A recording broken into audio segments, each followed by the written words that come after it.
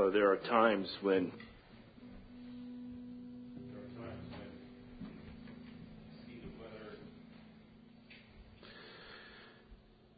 quite frankly, we get a little depressed, and yet we can soar above it all with your presence in our lives.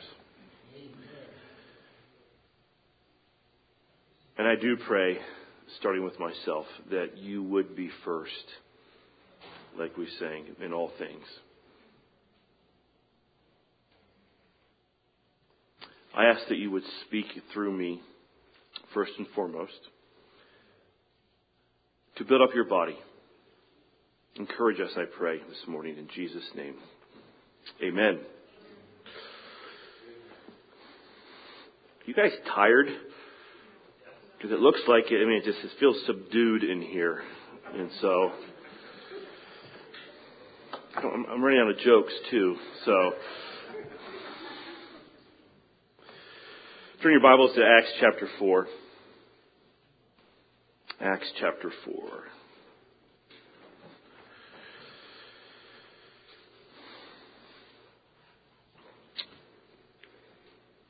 I'm going to read through the chapter.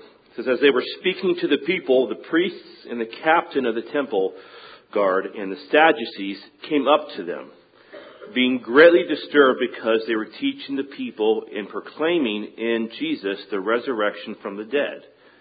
And they laid hands on them and put them in jail until the next day, for it was already evening. But many of those who had heard the message believed, and the number of the men came to be about 5,000. On the next day, their rulers and elders and scribes were gathered together in Jerusalem. And Annas the high priest was there, and Caiaphas and John and Alexander, and all who were of high priestly descent. When they had placed them in the center, they began to inquire, by what power or in what name have you done this? Then Peter, filled with the Holy Spirit, said to them, rulers and elders of the people, if we are on trial today for a benefit done to a sick man, as to how this man has been made well, let it be known to all of you and to all the people of Israel that by the name of Jesus Christ the Nazarene, whom you crucified, whom God raised from the dead, by this name, this man stands here before you in good health. He is the stone which was rejected by you, the builders, but which became the chief cornerstone. And there is salvation in no one else, for there's no other name under heaven that has been given among men by which we must be saved. Now, as they observed the confidence of Peter and John and understood that they were uneducated and untrained men, they were amazed, began to recognize them as having been with Jesus.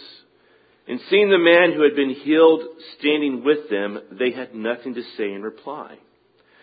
But when they had ordered them to leave the council, they began to confer with one another, saying, what shall we do with these men?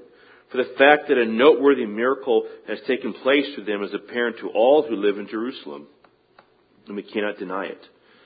But so that it will not spread any further among the people, let us warn them to speak no longer to any man in his name. And when they had summoned them, they commanded them not to speak or teach at all in the name of Jesus. But Peter and John answered and said to them, whether it is right in the sight of God to give heed to you rather than to God, you be the judge.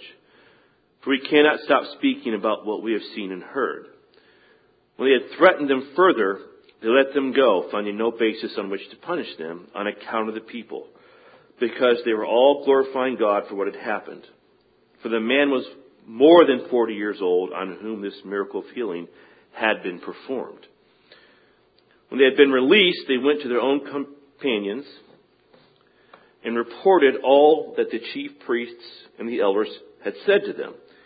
When they heard this, they lifted their voices to God with one accord and said, O Lord, it is you who made the heaven and the earth and the sea and all that is in them, who by the Holy Spirit through the mouth of our father David, your servant, said, why did the Gentiles rage and the peoples devise futile things? The kings of the earth took their stand, and the rulers were gathered together against the Lord and against his Christ. For truly in the city they were gathered together against your holy servant Jesus, whom you anointed, both Herod and Pontius Pilate, along with the Gentiles and the peoples of Israel, to do whatever your hand and your purpose predestined to occur. And now, Lord, take note of their threats, and grant that your bondservants may speak your word with all confidence, while you extend your hand to heal, and signs and wonders take place in the name of your holy servant Jesus. When they had prayed, the place where they had gathered together was shaken, and they were all filled with the Holy Spirit and began to speak the word of God with boldness. And the congregation of those who believed were of one heart and soul, and not one of them claimed that anything belonged to him was his own, but all things were common property to them. And with great power the apostles were giving testimony to the resurrection of the Lord Jesus, and abundant grace was upon them all. But there was not a needy person among them, for all who were owners of land or houses would sell them and bring the proceeds of the sales and lay them at the apostles' feet, and they would be distributed to each as any had need. Now Joseph, a Levite of Cyprian birth, who was also called Barnabas by the apostles, which translated means son of encouragement, and who owned a tract of land, sold it and brought the money and laid it at the apostles' feet. Amen. I'm going to begin or continue by talking about what I call a safety culture of all times for life not to feel well and all times just not to work. David? Are we good here? There we go. Thank you. David, can you stand up for a second? David, stop a bit. Can you stand up for a second? Stand up. Come on. I want to show them your shirt just so you can see it. Stand up. Are you standing up? You stand up. Just stand up. You stand up. Sorry. I just wanted to point out the brown shirt he's wearing, so, alright? I'm trying to wake you guys up too, so, thank you, David. I have two Davids back there. I mean, like, they're confused, right? David. That's on me. I apologize. So, I want to talk to you about a safety culture. You can sit back now. I'm going to have a longer introduction. Just kind of listen. And kind of, quite frankly, for a while, put your Bibles down. It's a longer introduction here. In August 2009, we're going to talk about some food. In August 2009, Max Haight, age 3, had his first day of preschool in Charlottesville, Virginia. Some of you may be able to relate to this story, but before he was allowed to take the first step on his 18-year journey to a college degree, his parents, John and Jane, had to attend a mandatory orientation session where the rules and procedures were explained by Max's teacher. I can imagine Shannon smiling right now as I'm going to go through this because she'll understand this. The most important rule, judging by the time spent discussing it, was no nuts. Because of the risk to children with peanut allergies, there was an absolute prohibition on bringing anything containing nuts into the building. Of course, peanuts are legumes, not nuts, but some kids have allergies to tree nuts too. So along with peanuts and peanut butter, all nuts and nut products were banned. And to be extra safe, the school also banned anything produced in a factory that processes nuts. I personally think that's nuts, but there we go. So that means that many kind of dried fruits and other snacks were prohibited too. As the list of prohibited substances grew, and as the clock ticked on, John, Max's father, asked the assembled group of parents what he thought was a helpful question. Poor John. Does anyone here have a child with any kind of nut allergy? If we know about the kid's actual allergies, I'm sure we'll all do everything we can to avoid risk. But if there's no kid in the class with such an allergy, then maybe we can lighten up a bit instead of banning all those things. Just ban peanuts. Someone wise in this, the voice of reason, right? How do you think that went? The teacher was visibly annoyed by John's question, and she moved rapidly to stop any parent from responding. Listen to what she said. Don't put anyone on the spot. Don't make any parent feel uncomfortable. Regardless of whether anyone in the class is affected, these are the school's rules. You can't blame the school for being so cautious. Now, I researched this a little bit.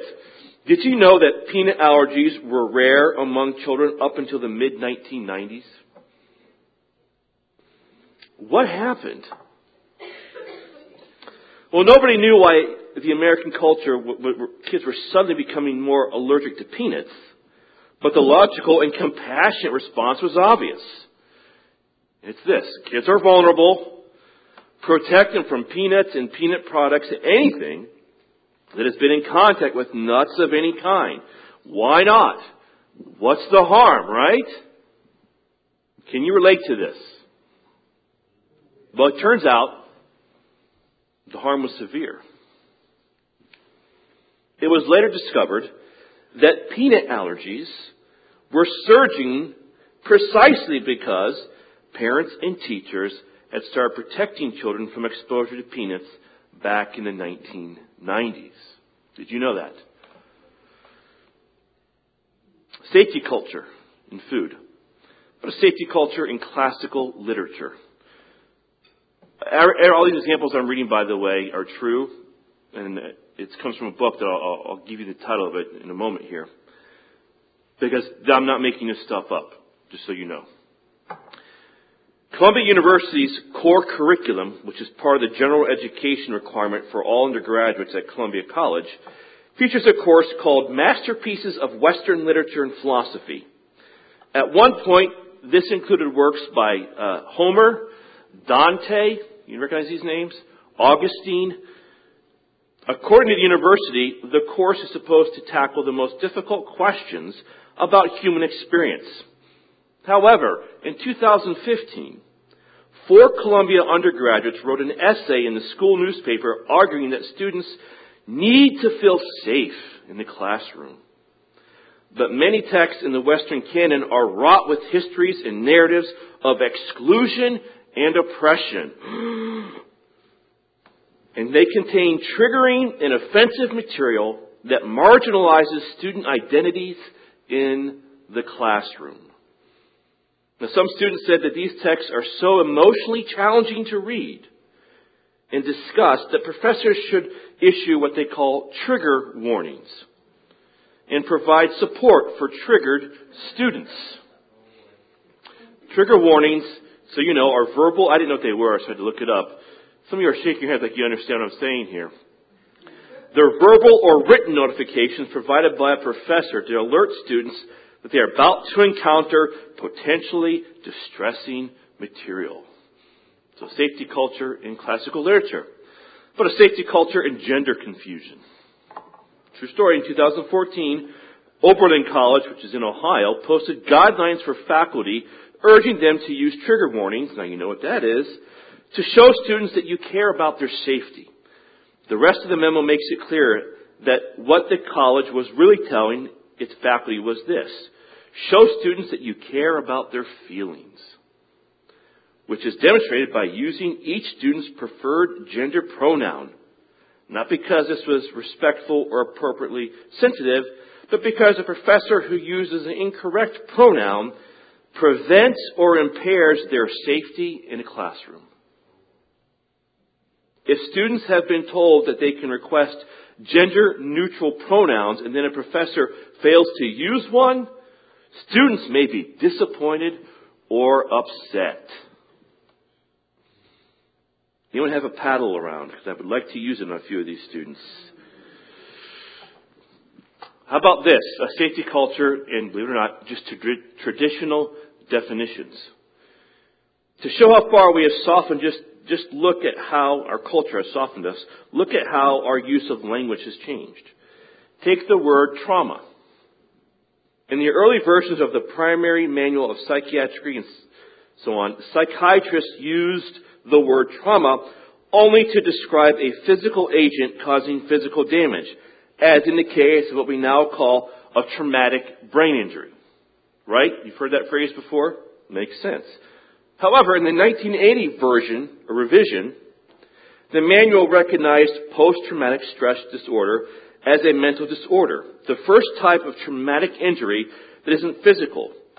But to qualify as PTSD, an event would have to evoke significant symptoms of distress in almost everyone and be outside the range of usual human experience. So, for example, war or rape or torture qualified. And you could undergo that. You can suffer from PTSD. Divorce and simple bereavement did not meet that definition because they are normal parts of life. But by the early 2000s, however, the concept of trauma expanded to include, now catch this, anything experienced by an individual as physically or emotionally harmful. This subjective standard opened the door for such experiences as bullying, you recognize that now, to be called trauma. The word emotional abuse became popular and widely used, as it was also described as trauma. So I guess the old saying, sticks and stones may break my bones, but names will never hurt me, I guess it's no longer true anymore. A safety culture with our food, with our literature, with our gender, with definitions, and it goes as far as even addressing opposing ideas. Have you ever heard of a safe place in an academic setting? I have, and I worked there for years. Well, in March 2015, the New York Times published an essay by Judith Shulevitz about a safe place created by students at Brown University. The students were preparing for an upcoming debate between two feminist authors, Wendy McElroy and Jessica Valenti, on rape culture, the concept that prevailing social attitudes have the effect of normalizing or trivializing sexual assault and abuse in America. Of course, born out of this was what? The Me Too movement, okay? Wendy McElroy, a rape survivor, debated that America was not a rape culture. And she had evidence and testimony about all this. But some Brown students argued that America is a rape culture and that McElroy should not be allowed to challenge that belief. She can't even challenge that belief now, apparently. One Brown student explained to Shulevitz, bringing in a speaker like that could serve to invalidate people's experiences and could be damaging. It could be. It could be painful to hear. And some students interpret the emotional pain as a sign that they are in danger.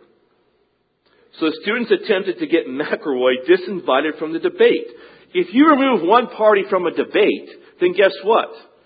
There's no debate, right? That effort failed, but in response, now listen to this. This is ridiculous, but it's not the most ridiculous part of this story. The president of Brown University, Christina Paxson, announced that she disagreed with McElroy and that during the debate, the college would hold a competing talk about rape culture without debate, so students could hear about how America is a rape culture without being confronted by different views.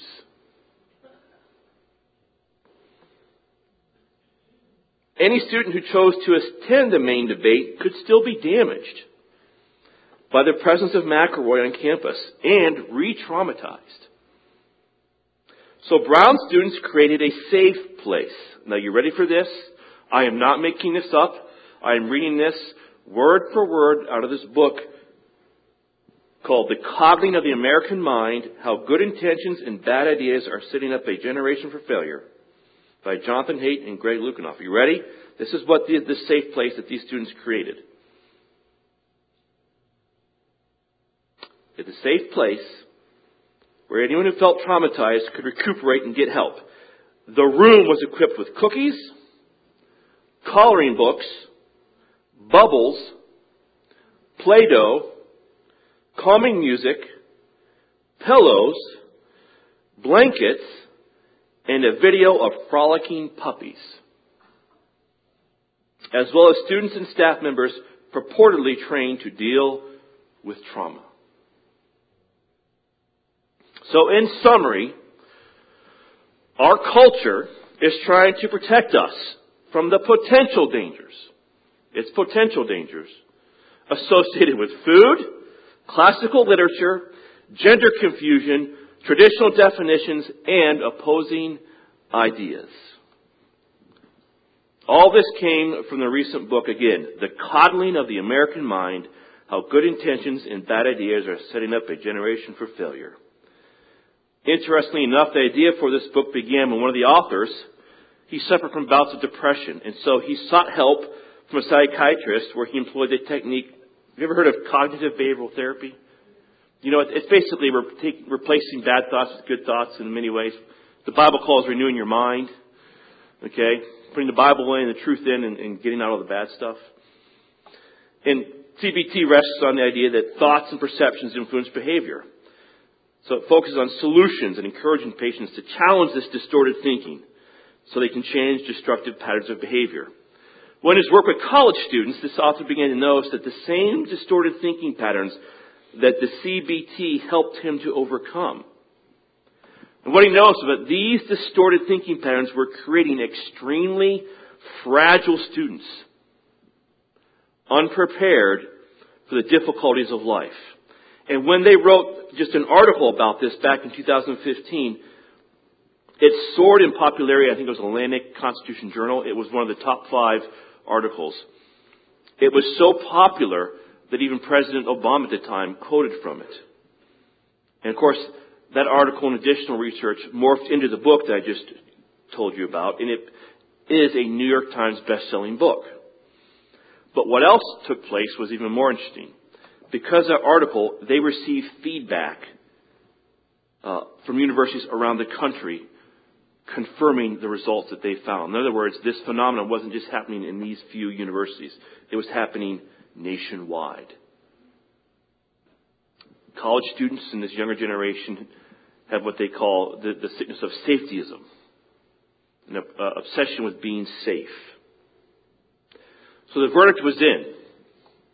The next generation is becoming dangerously fragile. Have you seen that in society? Big time. Now, lest you think this just exists on universities, I've shared this before. We all know the feeling of being nervous or uncomfortable in a social situation, right? Maybe you've clammed up, I'm reading directly from WebMD. Maybe you clammed up when meeting someone new or gotten sweaty palms before making a big presentation. Public speaking or walking into a room full of strangers isn't exactly thrilling for everybody, but most people can get through it. But if you have social anxiety disorder, though the stress of these situations is too much to handle, you might avoid all social contact because these things that other people consider normal, like making small talk and eye contact, they make you feel so uncomfortable. So all aspects of your life, not just the social, could start to fall apart. To help students with this condition, Auburn Riverside High School allows students that suffer from social anxiety disorder. Remember this? They come to school in their pajamas with their blankets and their pillows, and they're excused from all the large group settings, meetings, and so on. I think they have special places in the library to lay down and sleep or to stretch out and so on. Somebody mentioned something like that. Anyways, that's now on the high school level. So it's not just university level, it's on a high school level, okay? Now they have we all know what a service dog is, right? If you're blind, you need a service dog. What if you are a little anxious? Do you get a service dog? Yes, you do. And they're at Auburn Riverside High School to help the student get through the day, I guess. Now, in my day and in your day, what did we call social anxiety disorder? Shyness. You're simply shy. We never thought that you needed help or therapy. I mean, it's just who you are, and you just kind of learn to Make eye contact and small talk. If you didn't like the public speaking, guess what? Don't be a teacher. Go work in a lab somewhere where you can be alone and use your gifts. Now, these stories, it's a long introduction here, they are so ridiculous that they're hard to believe. Now, surely, the older generation, us, we, Christians, we have not been formed by our culture to be so fragile. Have we? Let's talk about a Christian safety culture. I'm going to read to you from a book called Walking with God Through Pain and Suffering by Timothy Keller. An excellent book, by the way, if you want to learn about suffering and how to walk with God in and through it. He writes this, says, on our wedding day, Kathy and I spoke our vows to each other in front of our friends and families. To the traditional words of commitment, we added a passage of Scripture, Psalm 34, 1 through 3, which is engraved on the inside of our wedding rings. And this is, just listen to this is the verse. I will bless the Lord at all times. His praise shall continually be in my mouth. My soul makes its boast in the Lord. Let the afflicted hear and be glad. Oh, magnify the Lord with me, and let us exalt His name together. Saying our vows was a heady moment, and the lofty words of the text enhanced it. We were embarking on a lifetime of Christian ministry together, and we anticipated boldly presenting the God we knew to the world. At the same time, however, we almost completely ignored the words at the center of that passage. The text definition of ministry success is that the afflicted hear and be glad. One of the reasons that phrase was so lost on us was because, as Kathy said later, at that age, neither of us had suffered so much as an ingrown toenail. We were young, and the hubris of youth does not imagine pain and suffering. Now, despite the abundant teaching of suffering in the Bible, Timothy Keller and his wife had to admit that their view on suffering was more formed by the contemporary secular Western culture than the Bible. He goes on to write that finally, as I grew in my understanding of the Bible itself, I came to see that the reality of suffering was one of its main themes. Is that what you see when you read the Bible? One of the main themes is suffering? My guess is not. Listen to this. The book of Genesis begins with an account of how evil and death came into the world. The book of Exodus recounts Israel's 40 years in the wilderness, a time of intense testing and trial. The wisdom literature of the Old Testament is largely dedicated to the problem of suffering. The book of Psalms provides a prayer for every possible situation in life. And so it is striking how filled it is with cries of pain and with blunt questions to God about the seeming randomness and injustice of suffering. In Psalm 44, the writer looks at the devastation of his country and says, "Awake, O Lord, why do you sleep? Why do you hide your face and forget our misery and oppression?" The books of Job and Ecclesiastes are almost wholly dedicated to deep reflection on unjust suffering and on the frustrating pointlessness that characterizes so much life. The prophets Jeremiah and Habakkuk give searing expression to the human complaint that evil seems to rule history. New Testament books such as Hebrews and 1 Peter are almost entirely devoted to helping people face relentless sorrows and troubles. And of course, towering over all, the central figure of the whole of Scripture, Jesus Christ, is a man of sorrows. The Bible, therefore, is about suffering as much as it is about anything. Now, nothing is more important than to learn how to maintain a life of purpose in the midst of painful adversity. And one of the main ways a culture serves its members is by helping them face terrible evil and adversity. Now, social theorist Max Scherler wrote this. I want you to listen because this applies to all of us. It says, an essential part of the teachings and directives of the great religious and philosophical thinkers the world over has been on the meaning of pain and suffering. And Schiller goes on to argue that every society has chosen some version of these teachings so as to give its members instructions to encounter suffering correctly. In other words, you learn how to suffer properly.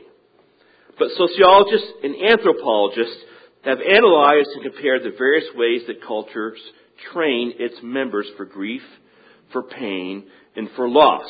And when this comparison is done, it is almost always noted that our own contemporary secular Western culture is one of the weakest and worst in history at doing so. You relate to that, Shannon, we talked about this morning? We are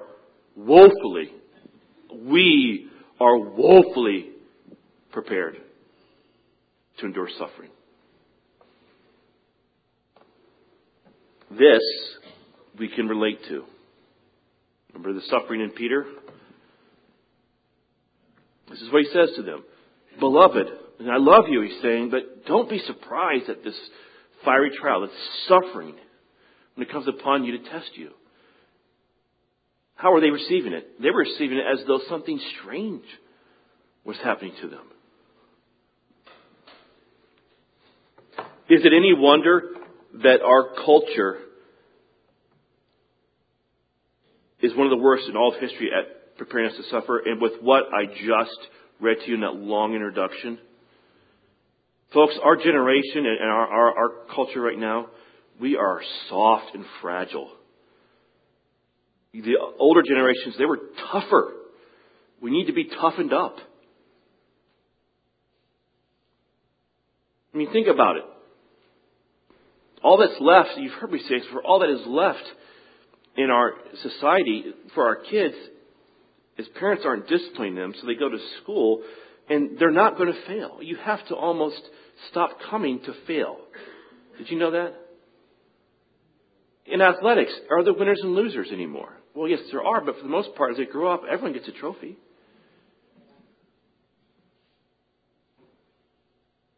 That's not life. Life isn't fair. So when we read, we talk about a spirit-filled culture, the 4th chapter of Acts, we read a story that reads like fiction, doesn't it? Can we relate to that? Can you relate to being persecuted for healing a man and you spend a night in jail? You're brought up before a court, you're accused.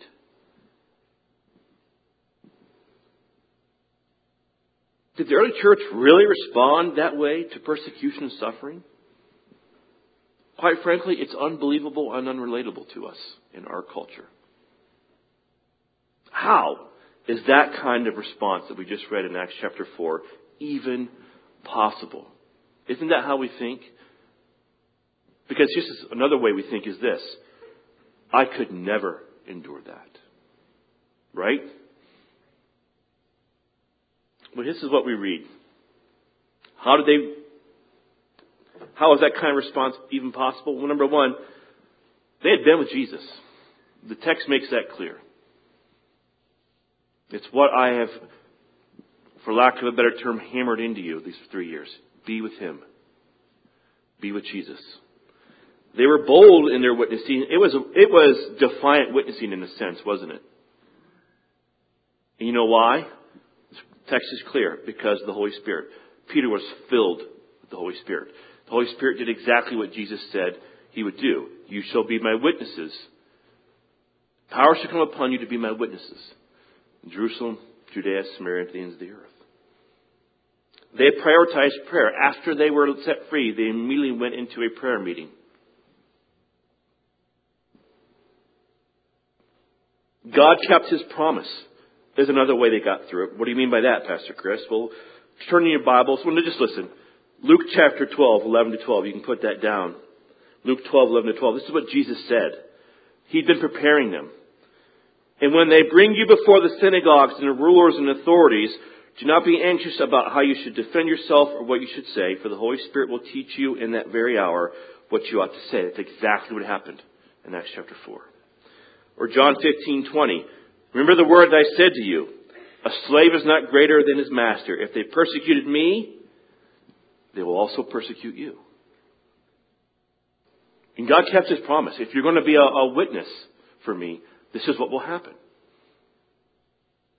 And of course, that is, it's kind of funny they have to sit there and bring this point up, but that is normal Christianity. It reads as something that is way out there to us, but that is normal Christianity. John 16:33. These things I have spoken to you, so that in me you may have peace. In the world you will have tribulation. He's telling us that, folks. It's going to be difficult. You're going to suffer. But don't forget the last part. Take courage. I have overcome the world. That is normal Christianity. Well, in the next 3 chapters of Acts, you will see 3 waves of opposition unfold. In this chapter, it is opposition from the outside. In the next chapter, it will be hypocrisy from within the community of faith. In chapter 6, opposition will come in the form of division within the church. Satan is on the attack, attempting to destroy the kingdom of God.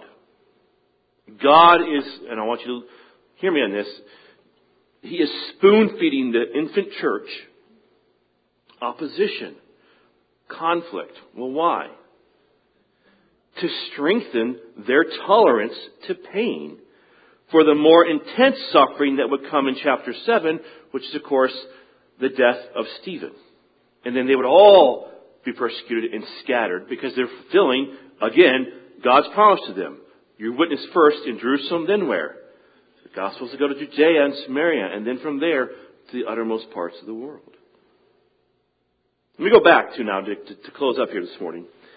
In February 2015, a study was published. We're going to go back to nuts, peanuts and everything, by a group called Learning Early About Peanut Allergy.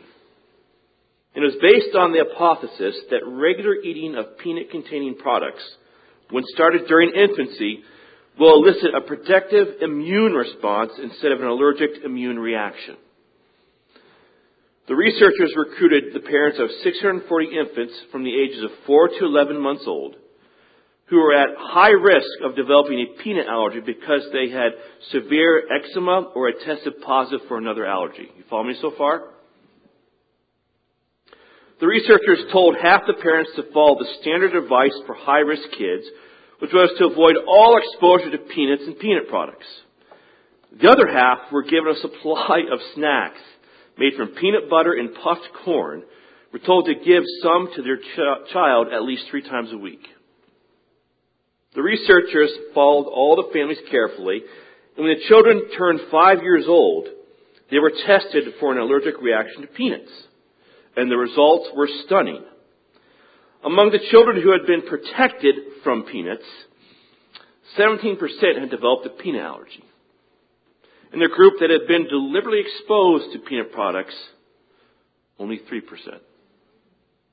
had developed an allergy. You see, the immune system, as we know, is a complex adaptive system that requires exposure to a range of foods, bacteria, and even parasitic worms, in order to develop its ability to mount an immune response to real threats. Vaccinations use the same logic, right? Childhood vaccines make us healthier, not by reducing threats in the world, like banning germs in schools, but by exposing children to those threats in small doses, thereby giving the child's immune system the opportunity to learn how to fend off similar threats in the future. Our culture is teaching kids that failures, insults, and painful experiences will do lasting damage. Do you see that? If you don't, just open your eyes. That's the culture that we live in. This is the thinking behind the participation trophy ideas. Whether you win or lose, everyone gets a trophy. The truth is that our safety culture is harmful in and of itself.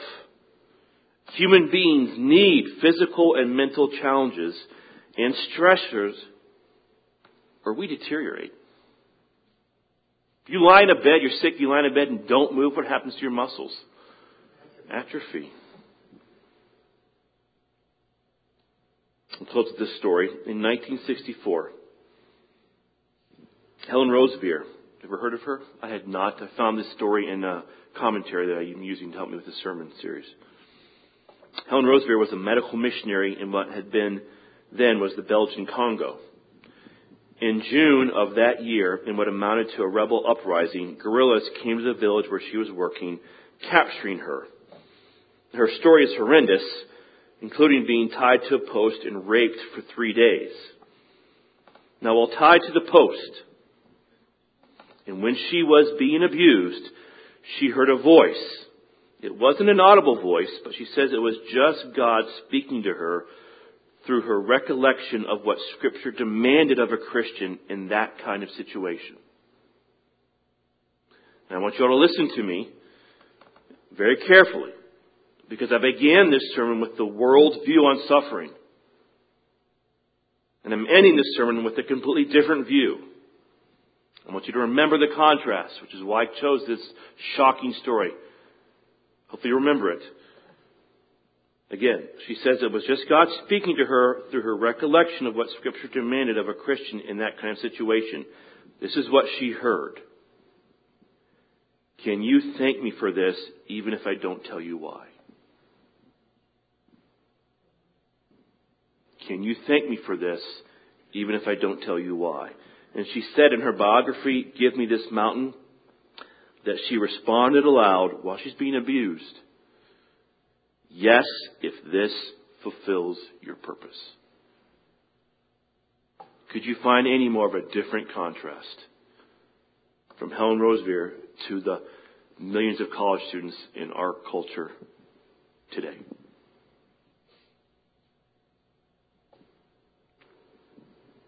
And so I struggled with an application point, and this verse kept coming back to me, and I want you guys to memorize it. 1 Peter 4:12. It's right here. Come on. Here we go. Memorize that.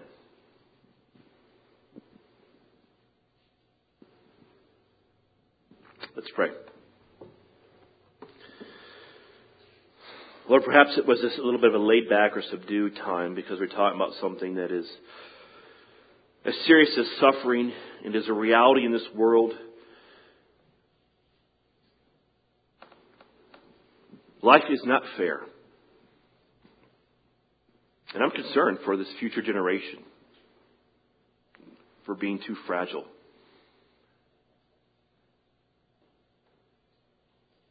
Lord, may you count us worthy.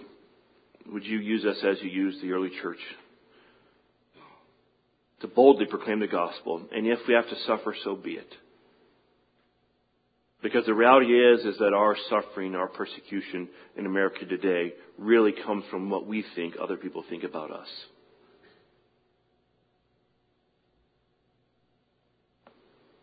So Lord, would you use us?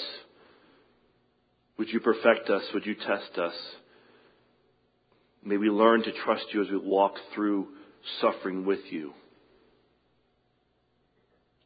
And as we see the early church and how they endured suffering and yet continued to boldly preach the gospel, Lord, make us like them. Form the Jesus Christ character within us. We pray this morning in Jesus' name. Amen. I'm just going to dismiss this for this morning. So we won't go with the song. I think it's appropriate.